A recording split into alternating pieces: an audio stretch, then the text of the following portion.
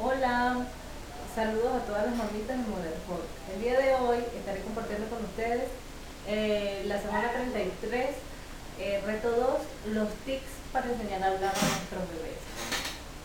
Para nosotros ha sido muy espontáneo el enseñar a conversar o a hablar a Camilito.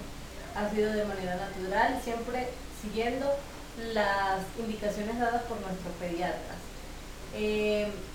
El estímulo de la música ha sido primordial en el aprendizaje del habla de nuestro bebé. Su papito es dedicado a la música y esto ha servido para que con soltura Camilo comience a hablar. Su primera palabra fue dicha de manera espontánea, mamá. Me imagino que escuchando a todas las personas que están a su alrededor, llamarlo a uno mamá, su papá, su abuela, su tía, y pues de manera natural ha permitido que Camilo diga sus primeras palabras. Sin embargo, en el pasar de los meses, ya Camilo cuenta con 1 añito y 6 meses y hemos seguido estimulando su habla. Por las noches le leemos cuentos con imágenes de animales y lo invitamos a él a que haga los sonidos de los animales y lo estimulamos a él a través de ese medio para que reconozca los animales y haga los sonidos de los animales. Esto permite con soltura que el niño nos hable y se vaya aprendiendo nuevas palabras.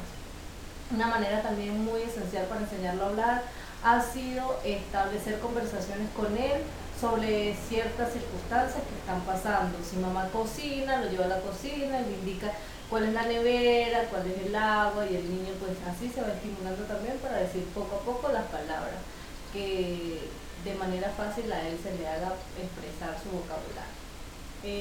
Otra de los tips que ha permitido es establecer juegos de acompañamiento con el bebé, donde le hablamos de manera clara, le decimos: Camilo, juega con la pelota, Camilo, juega con los legos, Camilo,